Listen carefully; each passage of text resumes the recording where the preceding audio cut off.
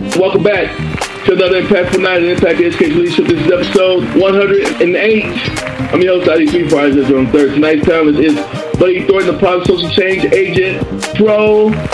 Buddy Thornton, please say hello again to the people.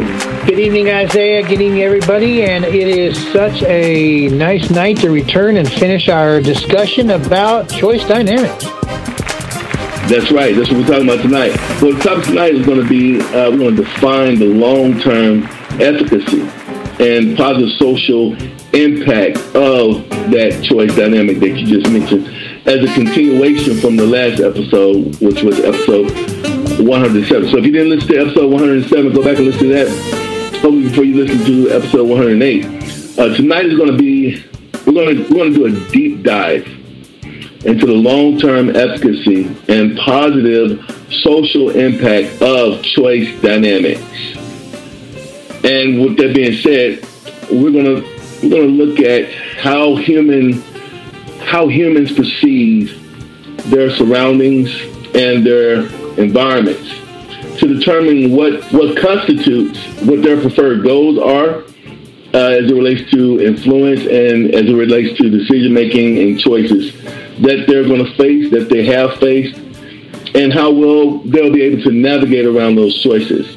In academic environments, teachers undertake the arduous learning tasks while engaging with infinitely different students with unique worldviews, utilizing choice dynamics, emphasis structure, while honoring each student's uniqueness. Tonight, Buddy Thornton will revisit choice dynamics while aligning choice concepts with the educational process and family development.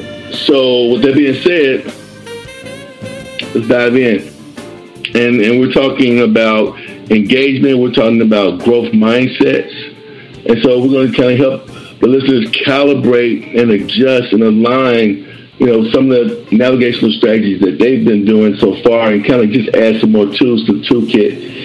And so let's dive into this topic right away. So, Buddy, you were on the other night with the same topic, and it was so much information that was being said. I asked that you would come back on, and right away you said you would. So we're just doing a continuation from that conversation that we had the other time. So with that being said, you were talking about choice dynamics. You were talking about what was the core of choice dynamics in your heart and how it's your passion and why it was your passion. And so with that being said, how does choice dynamics lead to long-term efficacy for students at home, school, and beyond those environments? That would be my first question to start this discussion off with you tonight. Well, Isaiah, the most important thing to understand is that once you start embracing that there needs to be a framework for choice dynamics, you need to understand a little bit of the biological imperative for making proper choices. For the nerds in the audience, they'll appreciate this first few seconds that we're going to go through here, but every human follows we want to seek pleasure and we want to avoid pain dynamic. So the way that works is when we are doing things that make us feel pleasure or be happy, we increase a natural output of dopamine. We have dopamine in our system. That's a hormone that makes us feel relaxed. It makes us happy. Oxytocin gets involved. Oxytocin is a hormone that counterbalances the effects of testosterone.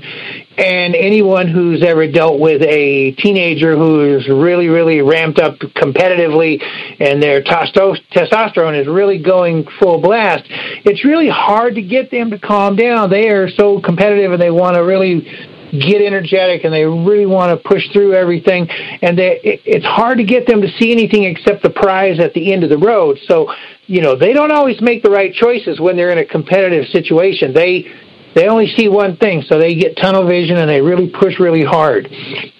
And because they push really, really hard, they also have an increase in what is known as cortisol, which is a stress hormone. And they put more and more stress on themselves to have a positive outcome, and they lose sight of making positive choices. So the choice dynamics cycle increases dopamine and oxytocin by encouraging them to tone it down, seek to make the proper choices, and every time they do make a positive choice and they have a positive outcome, and it turns into what we call a biofeedback cycle, every time we do that, we get this little bitty uptake of dopamine, and it makes us feel really good about ourselves. And the continuous cyclical application of this dopamine cycle leads to habituation. Now, a lot of people think, oh, it's a habit. It's habit forming. No, well, it's a positive habituation. Humans habituate to things that get them where they want to be. And it's always about pleasure and avoiding pain, always, across the board. That's a moral imperative that humans have adopted over 1 million years of evolution. So the way we're able to deal with that is we can actually trigger that effect by looking to reward effort. It isn't always about the outcome. If we reward the effort, we move the goalpost away from the outcome to the effort. So now all of a sudden, we can actually see teenagers and we can see preteens who are actually triggering dopamine reactions because they're putting out the effort, regardless of what the outcome ends up being. We reward the effort, the outcome gets recognized, good, bad, or indifferent. We treat failure as a triggering event of let's try again, but we reward the effort. The dopamine is going to remain in the cycle. So we actually trigger this continuous biofeedback cycle, and we trigger them to want to keep making positive choices because they feel good about the outcomes, especially as they start to see the curve self-correct, and now they get more good, positive outcomes, more and more. We want them to have difficult goals, but we want them to have attainable goals, and every time they achieve a goal, we want them to understand that that's just the next rung in the ladder. We want them to go through the doorway and see, oh, hey, I can set another goal, because that allows us to do that biofeedback cycle again, gets them to have that dopamine drip again. It's a biological imperative that we get them to reward themselves. And once they get into that cycle of rewarding themselves, most of our work as adults, teachers, parents, community leaders, our work is done because now they become, for lack of a better way of saying, habituated to making good, positive choices. Now, we know great coaches have a trick up their sleeve. And that trick up their sleeve is they know about this dopamine reward system. But they also know that because they want to reward effort, they have to make sure that anyone in their charge, and a teacher is a form of a coach, we want to make sure that the memory is short for both successes and failures, because we want the people that we are working with to focus on the next goal, because that's how we get them to trigger the dopamine cycle. We get them to focus forward.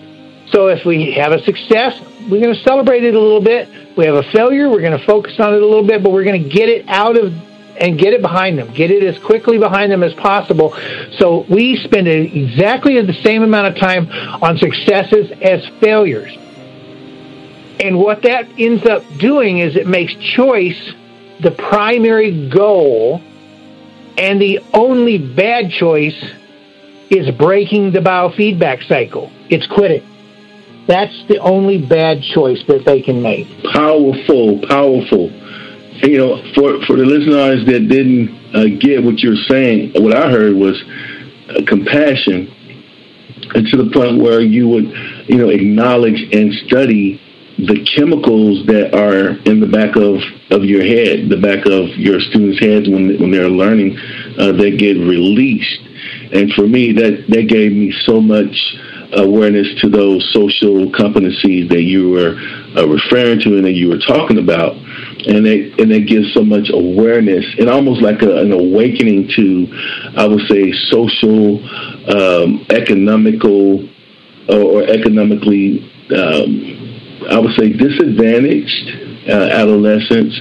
A lot of times they are overlooked in these types of teaching, these types of settings, these types of practices, right? as it relates to and as it corroborates, I would say, with the SEL strategies that you were mentioning. Those SELs, those social emotional learning strategies, if you will. And for me, like I said, that was what you said was so compassionate. But I also heard your philosophy. I also heard your ethics. Also heard how you interconnected it as a relationship, right? You know, what is philosophy? Philosophy literally means love of wisdom, right? From the Greek words philia, meaning love or friendship, and Sophia, meaning wisdom, right? But there has to be other components to philosophy to make it, I would say, holistically with the child and those students that you were mentioning. Let me ask you this next question. Students, well, from a psychosocial perspective, how does motivation impact student process? That's what I would ask. Well, there's a few things that you have to look at from a psychosocial perspective. Number one, let's set the foundation. No child, no human actually, ever gets to determine their origin story.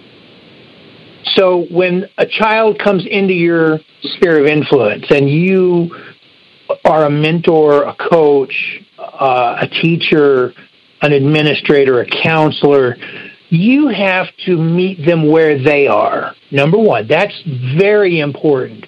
And you have to understand that they should feel that they have some form of control over where they are and where they could possibly be. They have no control over the past. No one does. No one ever can.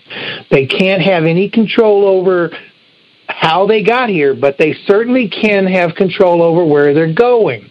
So how does motivation impact their progress? Well, to find optimal motivation, again, as we talked in the last podcast, we need to focus on intrinsic motivation, and we need to find out what is the primary passion that each child, each student has, and we need to trigger that passion. We need to understand, yes, there are some things that are common to all of them, and they need to all be treated from an equal standpoint of they need to make progress within a system. However, within that system, we can treat each one of them uniquely, and we need to trigger their passions. And the way we do that is we find out what they envision as success. And we can do that, and we can put it out in front of them, and then we can watch for their intrinsic motivation. And it only comes from two sources. We can't belittle or berate or judge or blame or shame when they have any type of a failure. We can only support them around that corner so that we can help them build esteem from from their peers when they succeed, and we need to make sure we reward the effort and acknowledge the success. We get them in that cycle because every time they get that little dopamine charge that we just spoke about, that helps push that intrinsic motivation. They also get a larger push of internal self-esteem when they overcome a barrier. And it can't be a barrier that other people put in front of them. It has to be a self-perceived barrier. So it may be a defined barrier that everyone has in front of them, but when they find a way over that barrier, with or without help, perhaps they ask for a little bit of guidance, a little bit of a hint along the way, but when they themselves overcome a barrier, they get such a charge of dopamine from accomplishing that. And then when you acknowledge the effort that they made to overcome that barrier, you reset the clock and you recharge that motivation. And that is both of these types of motivation and intrinsic push are habitual traits that we identify in all successful students and in adults later on, in all successful leaders, in all successful practitioners. It's common. It's a habituation that we see what's in front of us. We get a little bit of acknowledgement of the effort we put out from our peers, but we ourselves get a huge charge when we overcome some type of barrier in front of us. It's not always a walk in the park. That does nothing for us. We need barriers to overcome, and when we do, wow, does that supercharge us. It's very important that the listeners heard what I just heard, and that was motivation leads to transformation, right? And so, but before you can get to motivation, there has to be reform. Before there's reform, there has to be motivation to reform, because reform leads to being transformed, and transform only comes about from being informed. And after you have the reformation, the transformation, the information, then you can deform those negative characteristics like regret, like bitterness, like miscommunication, right?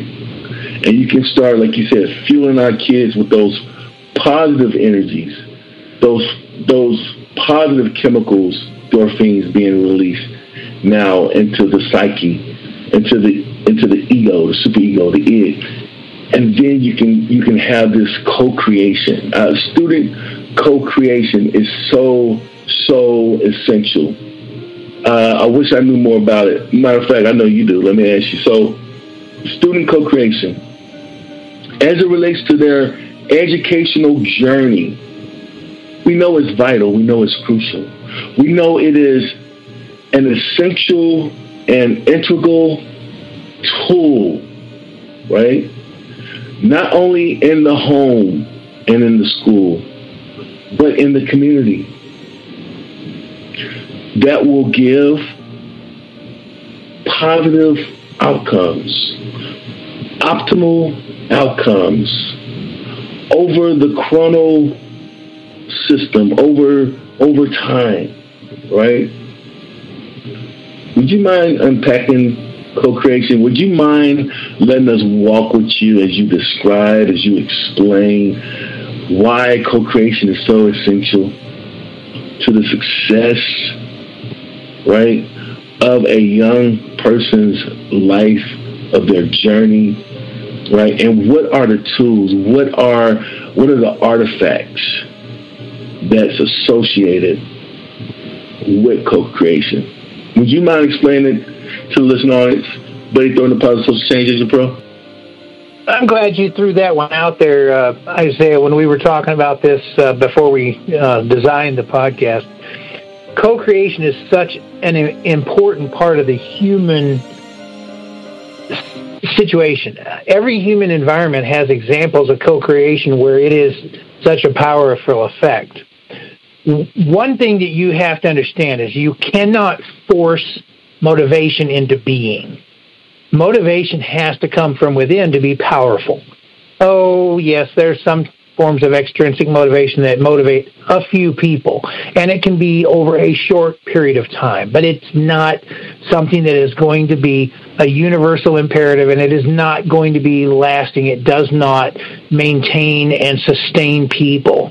And all you have to do is go back about 100 years to the Russian Revolution, and you have to look at what happened after the revolution was done, and you see the peasants who were asked to farm the fields, and they did their job, but they were allowed to have a small plot around their huts, their homes that they lived in when they were done for the day.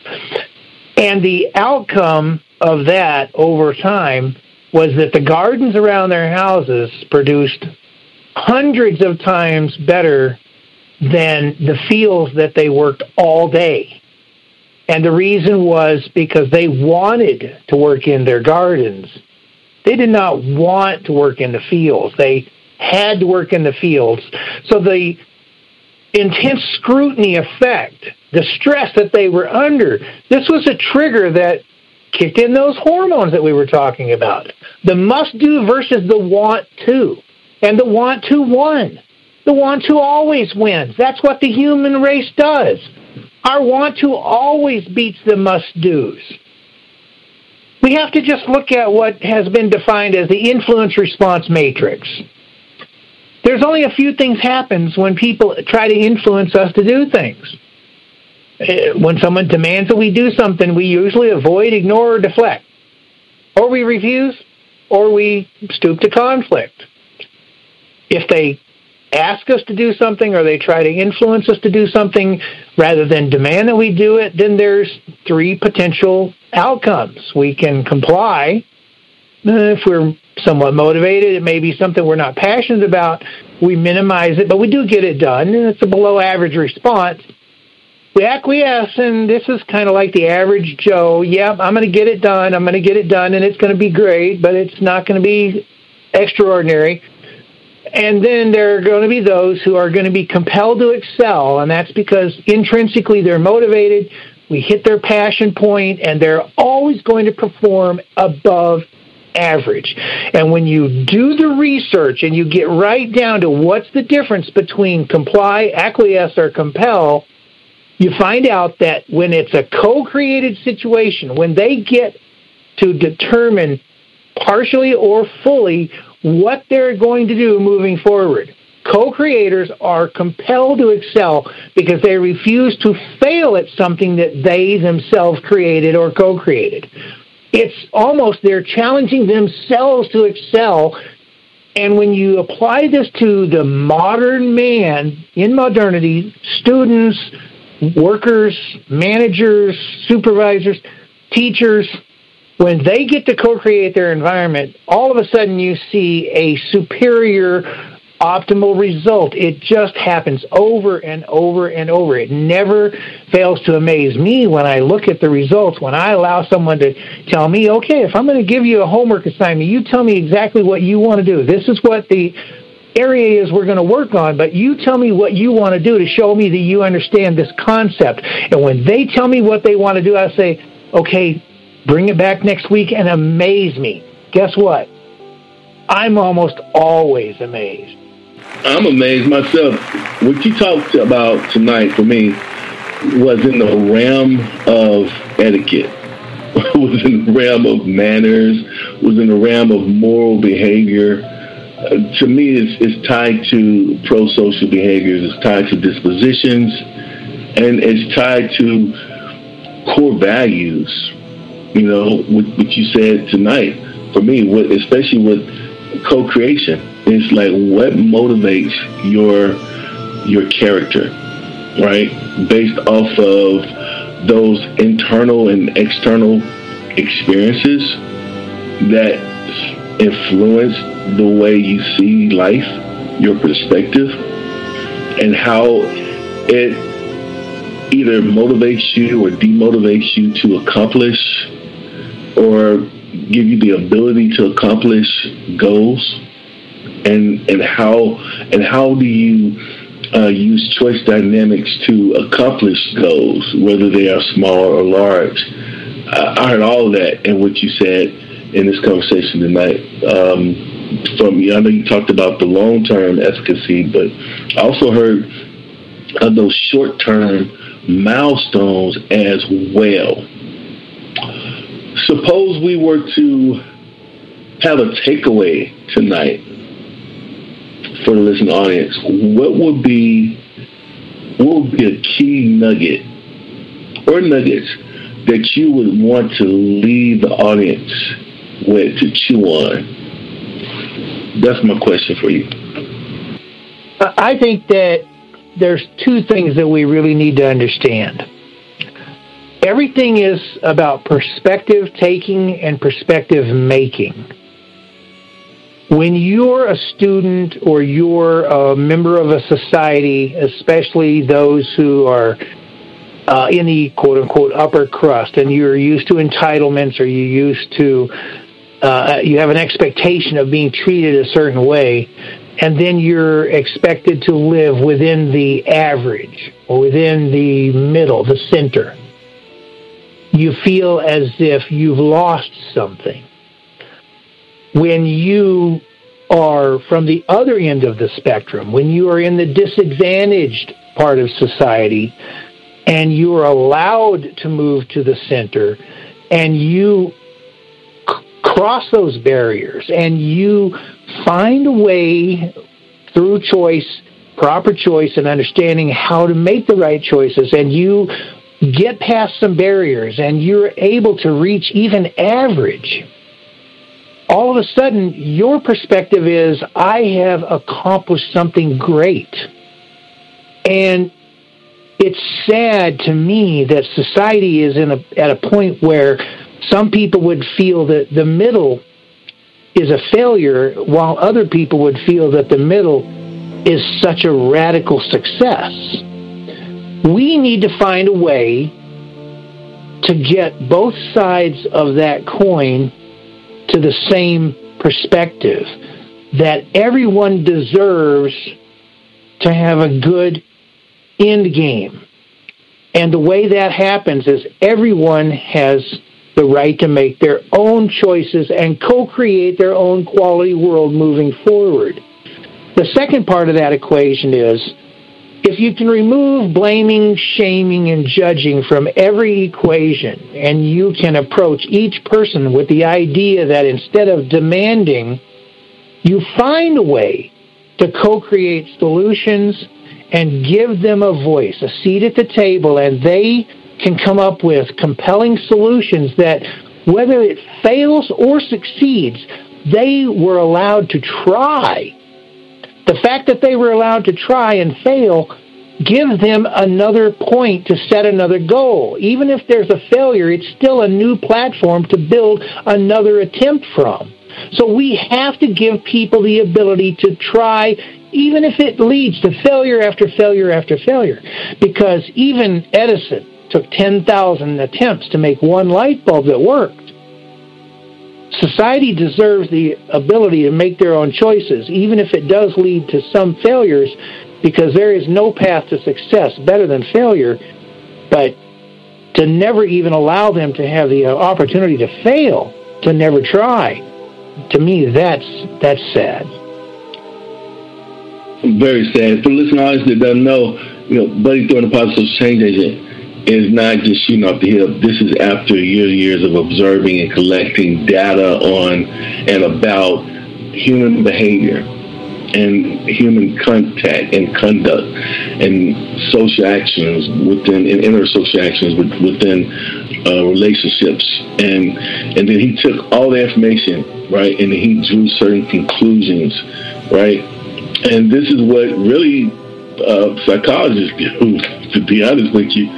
They observe human behavior. They observe them in different settings, whether they are controlled settings or uncontrolled settings, and they reach certain conclusions based off of patterns that they see, or cycles that they see. And so choice dynamics is one of those ways of breaking cycles, especially those cycles that are deemed, or some people may classify or categorize as negative cycles, right?